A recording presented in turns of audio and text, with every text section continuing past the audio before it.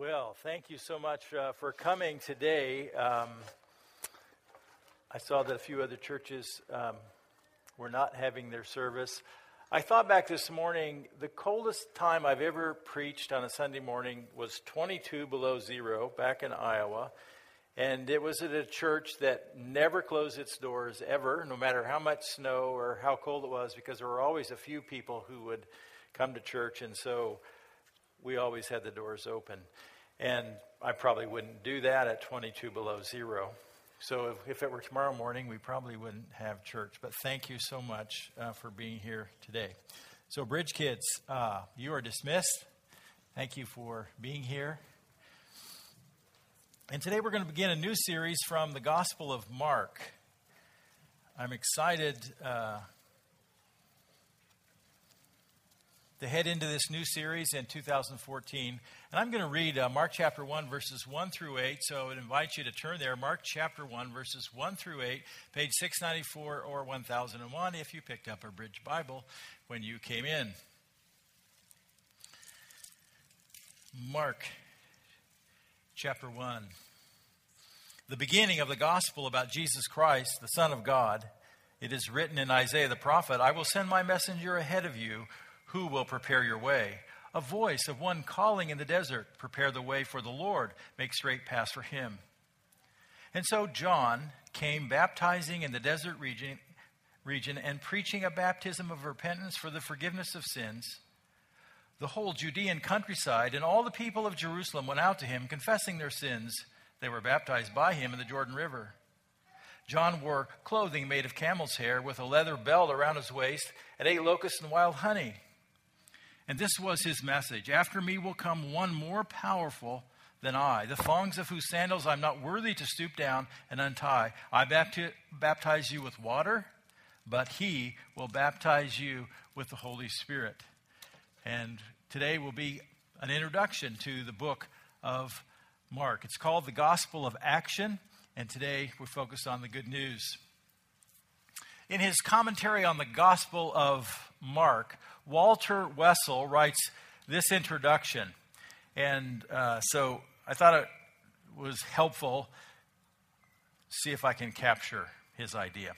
The Gospel of Mark is a succinct and unadorned yet vivid account of the ministry, suffering, death, and resurrection of Jesus.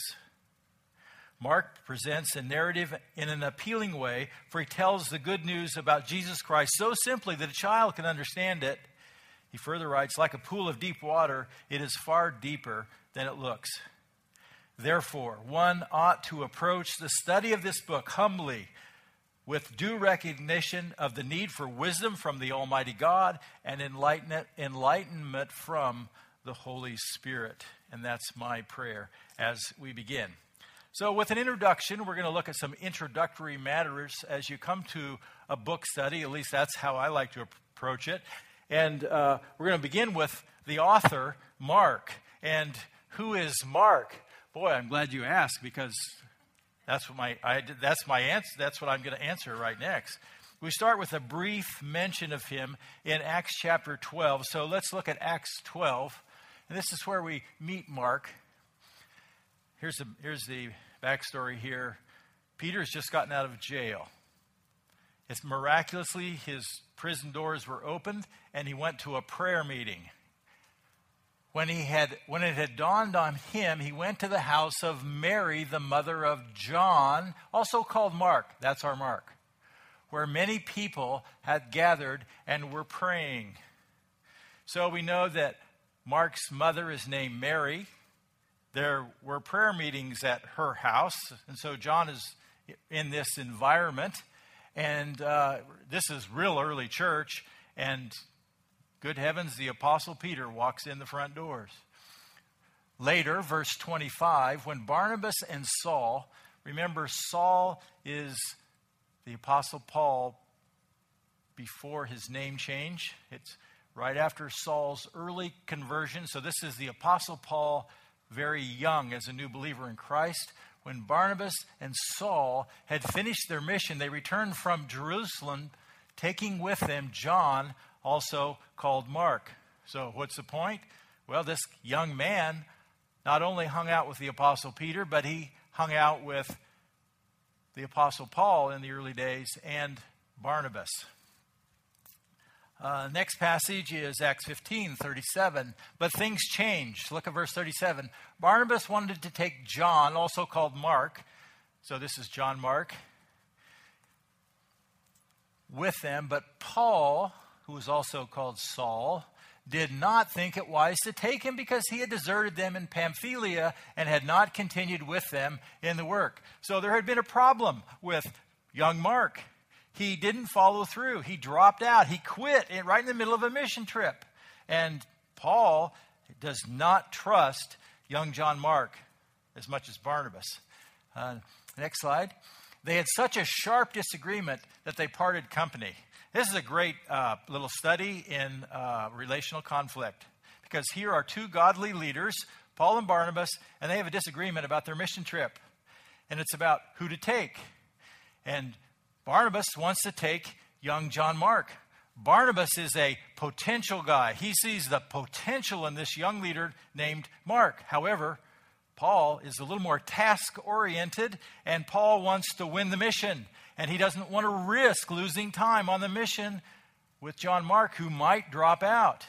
So you have two godly people who have a sharp disagreement. Do they sin? Scripture doesn't say that they do. They disagree, and they take choices. The interesting thing is, out of one team of two, now we have two teams that are up to four. They had such a sharp disagreement that they parted company. Barnabas took Mark and sailed for Cyprus. But Paul, who was much more practical, chose Silas and left, commended by the believers to the grace of the Lord. So they left in a good standing with their church. Husbands and wives could learn from how to have a godly disagreement. However, you may not want to part company over it and take separate trips. Colossians chapter 4, verse 10, we meet Mark again. This is sort of the evolution of Mark's character. My fellow prisoner Aristarchus. This is the end of the book. And so Paul is kind of signing off. He says, my fellow prisoner Aristarchus sends you his greetings, as does Mark, the cousin of Barnabas. Mark and Barnabas are relatives. And Barnabas has developed young Mark into a trustworthy man of God. And then Paul says, you have received instructions about him. If he comes to you, welcome him. I want you to take care of Mark if he comes. I care about him. He's a valuable guy. The next one is 1 Peter 5, verse 13. This is Peter. A little later, historically, in the life of the church, she who is in Babylon, probably a code name for Rome. Christians are struggling in Rome during this time period. And so Peter didn't directly refer to Rome, but referred to a code that the Christians understood. And this church in Rome sends you greetings, and so does my son Mark. For Peter, John Mark is like a son in the faith. He is a man that he has mentored and developed. And he's close to Peter. Peter's not going to live forever, at least in the physical world. And in some short time, Peter will face death. One of the important things is that we're going to talk about this morning is who wrote Mark. When you think of Mark, he was not one of the 12 disciples. This is who he is, but where did he get his firsthand information? And the answer is, it's from Peter. John writes through the eyes of Peter, the wise apostle who saw these events firsthand. And as you read through the Gospel of Mark, you can see it. The guy was there. But it's not Mark. It's going to be Peter. Next passage, 2 Timothy 4:11. This is Paul's last days. We don't know how much longer he lives, but we don't think he lives much longer after this. So Paul is older. Young John Mark has been in the ministry faithfully for quite some time, years. Only Luke is with me, Paul writes. Get Mark and bring him with you because he is helpful to me in ministry. Paul is alone except for Luke. He's been deserted by some, and he wants Mark. He wants Mark to come to him. He wants Mark to be there. He values his relationship with Mark and the ministry that Mark brings. And what are we saying? Mark has changed. He's developed quite a reputation and a godly reputation and is highly thought of in the New Testament period. Here's a few things we know about Mark. What's the date of this book? I don't know. But I guess 57 to 59 AD. Mark is viewed as written early and also late. There are really good arguments. Questions about Jerusalem being destroyed in 70 AD. Was Jerusalem still present when Mark wrote? And were Peter and Paul still alive when Mark wrote? It's not perfectly clear, but it's early. And so one of the things you need to know is that Matthew and Luke read Mark first before they wrote. And Matthew and Luke are longer because they focused on slightly different things and added information that Mark didn't include. Mark's intention was not to include everything. You're going to see that. Here are some of the features. There are several. Mark is the first to give an account of Jesus' public ministry and personal discipleship of the 12. Think about it. Before Mark wrote, nothing publicly had been written. Only the preaching of the disciples. If you were in the early church, nothing had been written. And so Mark is the first to give an account of Jesus' public ministry. You know, we've heard about Jesus, and now Mark's going to write it down. We get a story. Mark's account was seen through the eyes of Peter. I mentioned that. It is the shortest of the Gospels. It was used by Matthew and Luke as a resource for their Gospels. Mark pictures Jesus as a man of action. Jesus is continually on the move in the book of Mark. And what is it? It's how Peter sees him. And it's exactly what happened.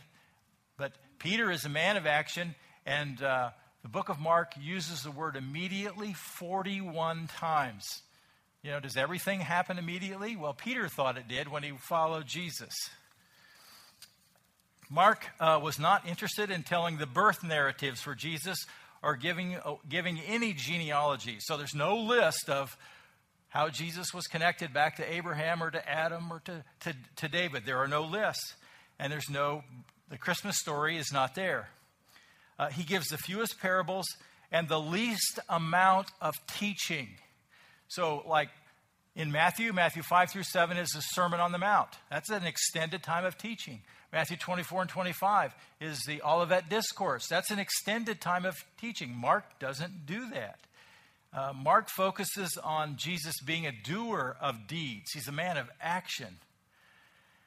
Mark was not focused on a Jewish audience. He writes to a Gentile audience in Rome and extends it to the Roman Empire. There are a lot of concepts. And so Mark sometimes explains Jewish ideas because a Jewish audience would assume them, but a Gentile audience wouldn't understand. So he was focused on the actions more than the words of Jesus. The theme of the book is servanthood. Jesus was a servant, and we can say that Jesus was the ultimate servant, the doer of deeds. We find the theme verse in Mark 10, 42 through 45. So I personally believe this is what the whole book of Mark is about. Verse 42, Jesus called them together and said, "You know that those who are regarded as rulers of the Gentiles lord it over them, and their high officials exercise authority over them. Not so with you. It's not how it's going to be. Instead, whoever wants to become great among you must be your servant." Next slide. "And whoever wants to be first must be slave of all." And here's the theme verse. "For even the Son of Man," referring to Jesus himself, "did not come to be served, but to serve, and to give his life as a ransom for many." That's what the book of Mark is about. It's about Jesus being a doer of deeds. So just an observation as I look at that verse, If you want to be more like Jesus in 2014, your life is going to be more about serving others than it was in 2013. If you're going to be more like Jesus. Let's start with verse 1. The good news begins with Jesus. You have an outline in your program if you'd like to follow. The good news begins with Jesus. And Jesus' entire life was good news. Verse 1, the beginning of the gospel about Jesus the Christ, the Son of God. Some of our translations read the beginning of the good news. So the word gospel simply means good news, and they're really interchangeable. And then Jesus the Christ or Jesus the Messiah. Those words are interchangeable. Mark begins with a public ministry of Jesus. And we're going to see this. Jesus goes public really at his baptism. And that's what we're going to focus on next week. And Mark is setting us up for that. That's the 3-year period of Jesus' life. We know about Jesus' birth. We know about an event that happens when he's a toddler in Matthew 2. We know in Luke about something that happens when he's 12. And then we have silence until the baptism. And so Mark is going to pick up the story like at age 30 of Jesus. He begins with a public ministry, not his birth. Mark begins with public ministry, but Jesus' entire life was good news from birth to death. Because the good news is about God becoming a man. From birth to death. God, we call it the incarnation of Christ. That's what Christmas is all about. It's about God entering the human race. And that was really good news.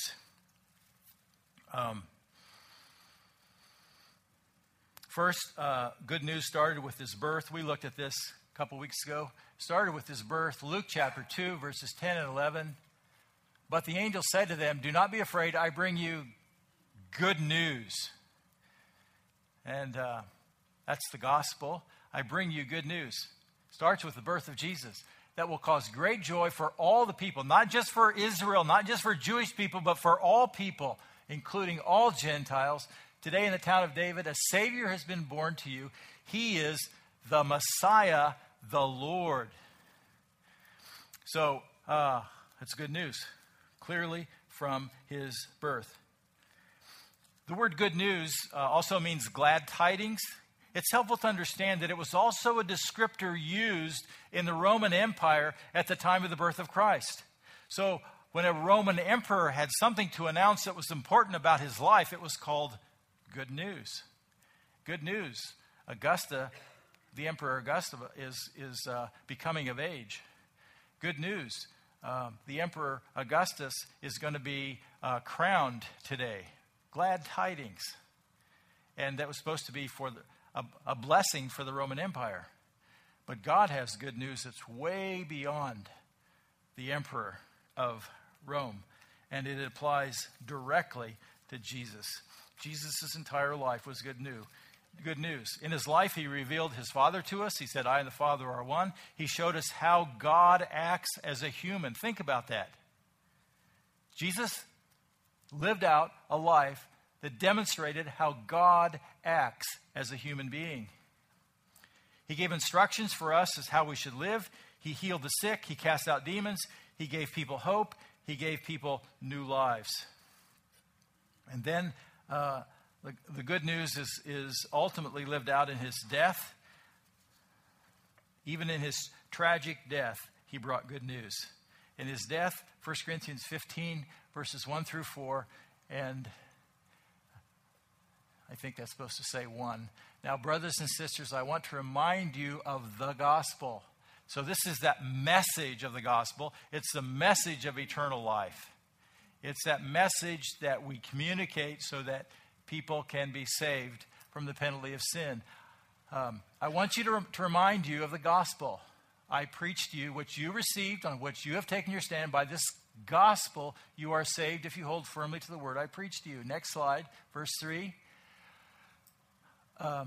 For what I've received, I pass on to you as of first importance, that Christ died for our sins, according to the Scriptures, that he was buried, that he was raised on the third day, according to the Scriptures. And that's it. That's the gospel. That's the good news. And even in his death, it was good news. It's good news for us. Because when he died, he paid the penalty for our sins. When he was buried, it demonstrated that he actually died a physical death. And then when he was raised, it demonstrated victory over sin and over the evil one and over death, ultimately. Also, Jesus is identified in verse 1 as the Christ, the beginning of the good news about Jesus Messiah or Jesus the Christ. You probably already know this, but let me just say it, and I won't have to say it again. The word Christ is a title that means anointed one. It's not Jesus' last name. I know you already knew that. He wasn't the son of Joseph and Mary Christ. Christ was his title. The word Messiah is a synonym for Christ. It is a title. It means anointed one. The Hebrew word is Mashiach. And the Greek word for Christ is Christos. They mean the same thing. And Jesus is the anointed one. He's the promised one from the Old Testament. He's what all of the Old Testament looked forward to. Jesus is identified as the Christ. Also, Jesus is identified as the Son of God in verse 1. So, Mark is just going to jump into this. He's going to throw out all this stuff just like that at the beginning of the gospel about Jesus the Christ, the Son of God. He wants his audience to know that Jesus is the Christ, but he also wants them to know that he is the Son of God, meaning this one that brings good news has the same authority as the Father, has all the rights and privileges of the Father. And when you talk about authority, that's really big in the Roman Empire. And Jesus has the authority of the Father. And he's going to demonstrate that. And Mark's going to show it over and over again, the authority that Jesus brings. So verse 1 is a summary statement of all the Gospel of Mark. And the passage we look at this morning is merely an introduction to the book. So the good news begins with Jesus, verse 1. Secondly, the good news was foretold in the Old Testament Scriptures, verses 2 and 3. Look at verse 2. And Mark writes, as it is written in Isaiah the prophet, I will send my messenger ahead of you, who will prepare your way, a voice of the one calling in the wilderness, prepare the way of the Lord, make straight paths for him. Mark uses Old Testament prophecy to introduce the first key player in the good news about Jesus. The first key player. It's the marker. John the Baptist is going to be the marker of this public ministry. Isaiah foretold this in the 8th century BC. This very same idea. And this is what Mark is drawing on. Isaiah 40, verse 3. A voice of one calling in the wilderness, prepare the way for the Lord. Make straight in the desert a highway for our God. So 8 centuries before the birth of Christ, Isaiah the prophet writes these words. A voice, a spokesman, a spokesperson for God. A prophet will speak for God. It's not just any old voice, it's a unique personality. And he will be in the wilderness. That's where he's going to be located. We don't know where. It's going to be in the nation Israel. And his job is going to be to prepare. A preparatory job. He's going to prepare the way for the Lord. He's going to make straight in the desert a highway for our God. We don't know what that's about yet, but we're going to see it when we see the life of John the Baptist. He would be an ambassador for the king. He would be an emissary to make proper arrangements for this king. Next, Malachi foretold this in the late 5th century BC. Malachi is the last prophet who wrote in the Old Testament. And so he writes in 400 to 450 BC. And here's what he writes in Malachi 3:1. I will send my messenger. Who? God is speaking. And God says, I will send. So God is going to send my messenger. It's going to be a messenger from God, for God. And who will prepare the way before me? Who's coming? God. He's going to prepare the way for God. God's coming. Then suddenly the Lord you are seeking will come to his temple. The messenger of the covenant whom you desire will come, says the Lord Almighty. Well, that's just a clue. It makes a whole lot of sense after you read the New Testament. It's pretty hard to understand if you only know the Old Testament. And Malachi says, suddenly the Lord you are seeking. They're waiting for Messiah. And he's going to come to his temple. Where? In Jerusalem. One of the first things Jesus did when he got to town is he went in and he ran the money changers out with a whip of cords. He cleansed the temple. This is not how God's temple is supposed to be used. And that was a big sign right here, fulfilling Malachi 3:1. The messenger of the covenant. It's going to be a new covenant. We already have a messenger of the old covenant, and he was Moses. There's going to be a new covenant whom you desire. So, this is a pretty significant person. Malachi 3, verse 1. By the way, in John 1:23, John the Baptist says he's the one. He comes right out and says it. And if it helps, later Jesus is going to prove it, okay? But John is the one who fulfills this. So Mark is identifying the good news about Jesus with Old Testament prophecy, showing this good news was a part of God's plan all along. There's nothing, it was all planned out by God. The good news begins with Jesus. The good news was foretold in the Old Testament scriptures. Last, the good news was announced by John the Baptist, verses 4 through 8. John the Baptist, he was the last Old Testament prophet. Okay? He was the last Old Testament prophet. Put your arms around that. How can that be? Mark is in the New Testament. Matthew's in the New Testament. Luke is in the New Testament. John is in the New Testament. There's a lot about John Baptist in the book of John. How can that be? Well, when you think about the role of John the Baptist, his ministry happened under the Old Testament law. There was no New Testament yet. Jesus hadn't died yet. All this took place just like all of the rules that God's people had to keep in the Old Testament. So John lived under the Old Testament law, and he died under the Old Testament law. And he functions as an Old Testament prophet. What do Old Testament prophets do? They call God's people back to keep the law. They call God's people to obedience. Usually God's people are drifting away, and God sends an Old Testament prophet, calls them on the carpet and says, get back, which means repent, okay? I should do a little quiz on how many Johns you know in the Bible, but let me just say this. John the Baptist was not John the Apostle. John the Apostle was one of the 12 disciples, and his brother was James. That is not John the Baptist. And John the Baptist is not John Mark, is he? Mark's the writer of the gospel. John the Baptist is the son of Zechariah and Elizabeth, and his birth is told in Luke 1. It's a supernatural birth. And Zechariah is a priest that served in Jerusalem. By rights, John could have been a priest, but that's not what God had for him.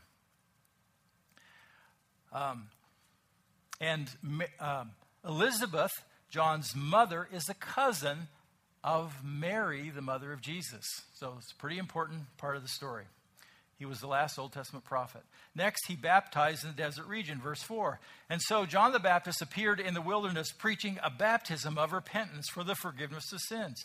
This was highly unusual. I don't think you can imagine how unusual this would be, unless you just thought it was one more sort of idiot, one more crazy person trying to speak for God and looking weird and acting weird and doing weird things. That's how it may have first have appeared. When you think about this, Jerusalem was the religious center of Israel. That's where the temple was. And that's where all the religious leaders were, because that's where the temple was. So you had the high priest in Jerusalem, you had a priesthood in Jerusalem, you had Sadducees and Pharisees and scribes in Jerusalem. They were the professional clergy. And there were no religious activities designated for the wilderness or for the desert. And that's where John is. Doesn't make sense unless you know Isaiah 40 and Malachi 3. So out in the wilderness, in the desert region, John and his disciples baptized people.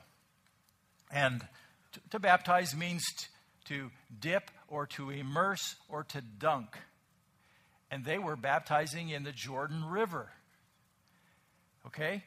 And there's a problem with that, is because who gets baptized?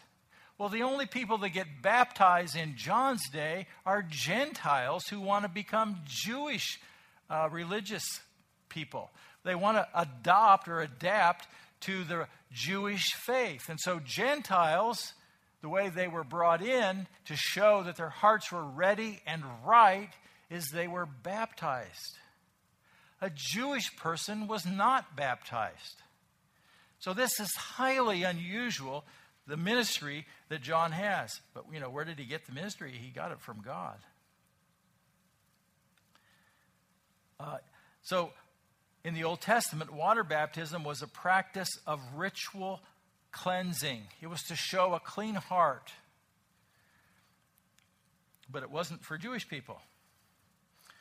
Next, John preached a message of repentance and forgiveness of sins, also in verse 4. He preached a message of repentance and forgiveness. And so John the Baptist appeared in the wilderness preaching a baptism of repentance for the forgiveness of sins. So John had a public preaching ministry out in the wilderness near the Jordan River where they baptized. What did he do? He talked about people's sin. He said, you guys need to change. You guys are sinners. You guys are far from God. You need to repent, change your mind, change your heart. You need to get right with God. That's what he was calling on. And so the amazing thing about this was John had a powerful preaching ministry, and people's hearts were pricked, and they were under deep conviction of sin, and they just wanted to obey God because John was speaking for God. He had everybody's attention. And it was very powerful. And so people who recognized their sin and wanted to change, they came forward to be baptized by John or his disciples. And the baptism wasn't a spiritual work. It was just a picture. It was a public identification with the message of John. And it was saying, we intend now to follow God. We want clean hearts, and we have asked for forgiveness. That's what it meant. That's what John's baptism meant. And it was people who were baptized. It was a picture that they had been forgiven by God. And let me just say this. This is not Christian baptism. This is pre-Christian. This is before. Because John had a very unique role. This is not about the church. And I would say this. If you haven't been baptized as a believer in Christ, you should seriously think about it. Because God has a purpose and an intention for everyone who is a follower of Christ to be baptized as a believer. So John's role was to prepare the way for Jesus. Remember, he was to prepare the way for the Lord. John's ministry of preaching and baptism prepared people's hearts. Everybody go out in the wilderness. There's someone out there you need to hear. A voice of one calling, prepare the way. And so people went out. And people listened, and they responded, and they got baptized. What do we have? We have a whole bunch of people who have tender hearts for God, and they want to hear, Messiah is coming. Jesus is coming. The Christ is here, and they're ready. So when Jesus goes public, there's a group of people who their ears are ready because God has prepared their hearts through John's ministry. Fourthly here, he John drew thousands of people from Jerusalem and Judea to the desert to hear God's word. Verse 5. Thousands of people came out. Mark uses hyperbole. You know what hyperbole is? It's a figure of speech, a little exaggeration. It's a valid figure of speech. So some people want to make this crazy. Look at verse 5. The whole Judean countryside and all the people of Jerusalem. So if you're a wooden-head literalist, that means that every person in every home and in every room in Jerusalem had to go out. No, Mark is using hyperbole. And the idea is, man, there was a crazy impact. Thousands and thousands of people left Jerusalem and went out to the desert. And that's crazy because they don't have any hot dog stands out there. They don't have any bathroom facilities out there. Thousands of people went out just to hear a preacher. This was huge. God was moving. Revival was taking place. And this was extremely disturbing to the religious leaders of Israel. Can you imagine this? You've got the high priest. You've got hundreds of priests in Jerusalem. You've got Sadducees and Pharisees, teachers of the law and scribes.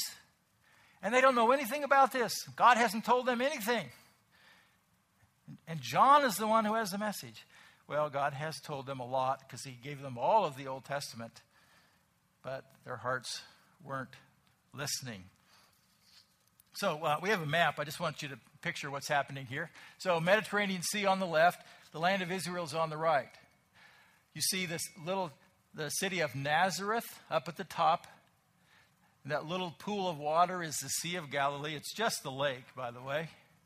You come down about 70 miles and you see Jerusalem, the city of Jerusalem. That's the center of the religious community. That's where the temple is. And then you see Bethlehem. It's really small, and it's just a few miles away from Jerusalem. That's where Jesus was born. And then you see the connection between the Sea of Galilee and the Dead Sea is the Jordan River. Well, John is east of Jerusalem, and he a little bit north, and he's out there at the river, and it's just a desert except this weird river running through it. And near the river, there are trees and some green things, but everywhere else, it's just a desert and a mountainous area. And God's plan was going to go outside of the religious community, going to go outside of established religion in the first day, and I'm going to have people come out to hear a prophet. There's going to be no sound system, and he's just going to preach his heart out. And it was extremely powerful. Verse 6, he chose a simple and humble lifestyle. John wore clothing made of camel's hair with a leather belt around his waist, and he ate locusts and wild honey. So he wore the clothing made of camel's hair with a leather belt. This was not your typical professional clergy vestments of the first century. That's not what a Pharisee dressed like, or a Sadducee, or it's not what a priest would dress like.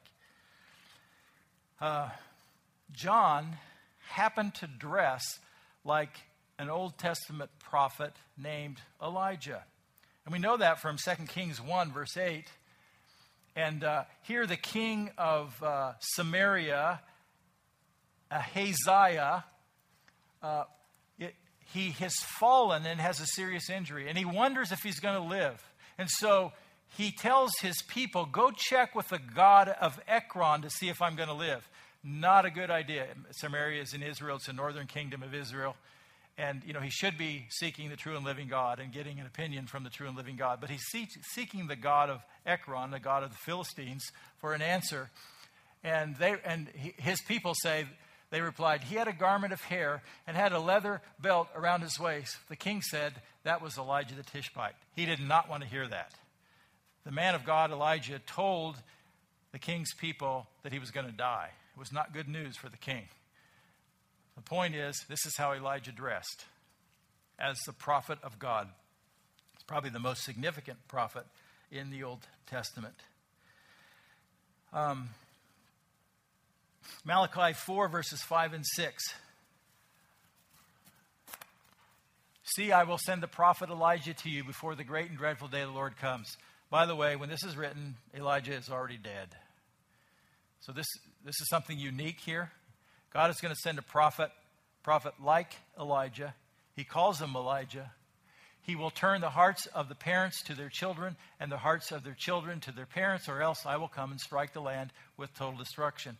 God says, this is how the Old Testament closes, by the way. This is in the last chapter of the Old Testament. God said, I'm going to send Elijah. And so when Jesus shows up, there are people asking him if he's Elijah. Are you Elijah? No. They asked John the Baptist if he was Elijah. John wouldn't answer that. Later, Jesus will verify that John the Baptist fulfilled Malachi's prophecy and that John the Baptist is indeed the fulfillment of Elijah. Verse 7, he announced the coming of God's anointed one, the Christ. Verse 7, and this was his message, after me comes one more powerful than I, the straps of whose sandals I'm not worthy to stoop down and untie. Now, Mark is only going to give us a brief nutshell, a brief capsule of John's preaching. John's preaching was probably longer than this. John announces the coming of an immensely great leader. John did not know who he was yet, even though Jesus is a cousin of John. John doesn't know that Jesus is the one yet. But he already knows he, John, is unworthy to untie the sandals of Messiah, the great one, the promised one, the Holy One of Israel. And untying sandals was the job of the household servant. People came into the house with dust on their feet, whether it was the owner of the house or a house guest. The servant would help that person remove their sandals and help them wash their feet. This was the job of a servant. What is John saying? I'm not worthy to be a servant of Jesus.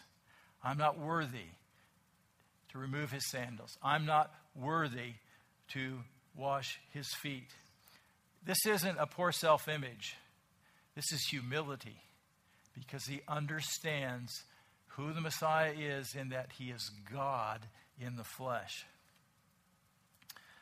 He compared his ministry with the greatness of Christ's ministry. Mark 1 verse 8, I baptize you with water, but he will baptize you with the Holy Spirit. John's ministry, as you can see, was extremely important and significant. He prepared hearts and he baptized people with water. He made a huge impact. Jesus Christ will change people's hearts forever, not just prepare them. And Jesus Christ will baptize with the Holy Spirit. And the Holy Spirit will be an everyday companion for a follower of Christ and a resource for a Christian every day. Now, I could say a whole lot about the baptism of the Holy Spirit, but I'm just going to save that for another day. Acts 1 verse 5. For John baptized with water, but in a few days you will be baptized with the Holy Spirit. Who's the speaker? Jesus. Jesus has already been crucified. He's already resurrected. And on this day, he's going to ascend into heaven. He's going to leave the earth. But he said, here's the promise, but in a few days you will be baptized with the Holy Spirit. Acts chapter 2, 10 days later, day of Pentecost, Jesus sends his Holy Spirit to begin the church. It's a miraculous event. People speak with other languages and communicate the gospel to different groups of Jewish people in Jerusalem on that day. It was miraculous. But it was way more than that. It was the Holy Spirit attaching those people to a new group called the body of Christ, the church. In Acts chapter 2, Peter preached and 3,000 people were saved. And that new church had its beginning. And Jesus baptized that new church in the Holy Spirit. So the story of the gospel is still being written. The good news is ongoing. Here's a question I have for you. How has the good news impacted you? How has the good news impacted you? Have you experienced the forgiveness of sins? For me, at the age of 25 as an atheist, to experience the forgiveness of sins when I didn't even think I was a sinner, wow, that was a big insight. And I liked it afterwards. And it had a major impact on our marriage, revolutionized our marriage, and put us on a track to grow. It had a big impact on what I thought about people. I didn't like people. If you'd have met me a long time ago, I wouldn't have liked you. You didn't fit in my world. I didn't like Christians either. Mostly Christians I didn't like. And Jesus has had a major impact on what I think about the Bible. I love to read the Bible. I didn't like to pray.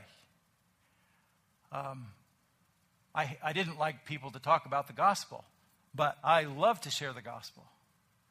And Jesus has changed all of that for me. So, another question for you is, how are you good news in the place where you live? Go back to question 1. How are you good news in the place where you live, work, or go to school right now? How are you good news? Like, when you walk into a room at your workplace, are you good news or bad news? Are you like a positive influence for good? Do you bring grace and gentleness and kindness, and you forgive people easy? Are you good news? Are you a patient person? Are you a humble person? Or do you tend to be self-centered, self-focused, and self-absorbed? If you're a Christian, you're probably a little of both. What added value do you bring to your workplace or home? Do you bring honesty and truthfulness or gossip? Do you have space in your life for people? Do you have time for people when they face struggles in life? How are you with good news, being good news in your home?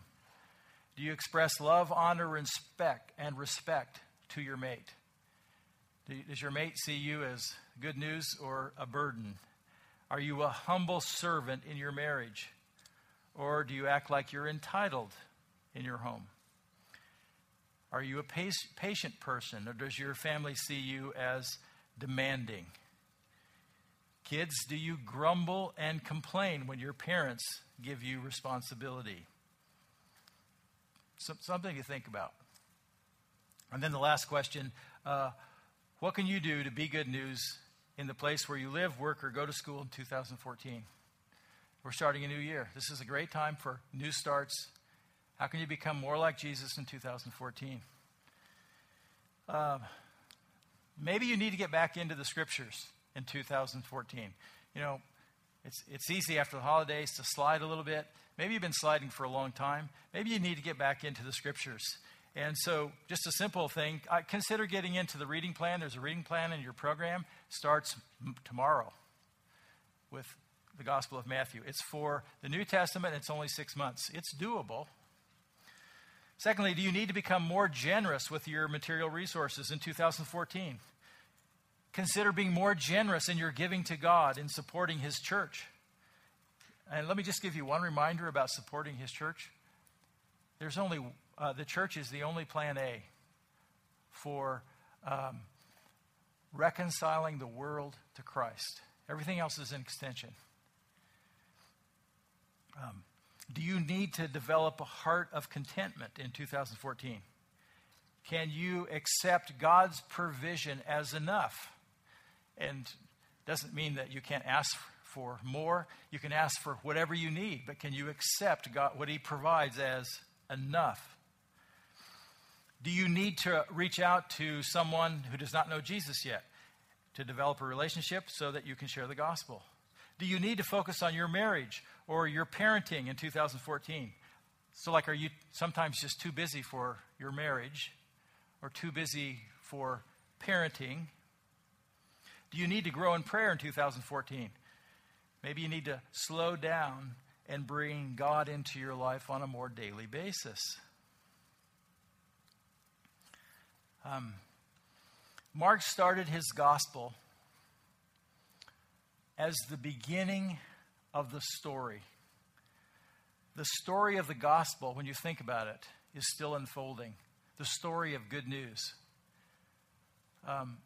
As the church, as you live out good news, the story is still being written. People's lives are still being impacted. And the church, think about this. The church, Jesus went back to heaven and he gave his Spirit to live in the body of Christ, the church. And that's good news as we live it out every day.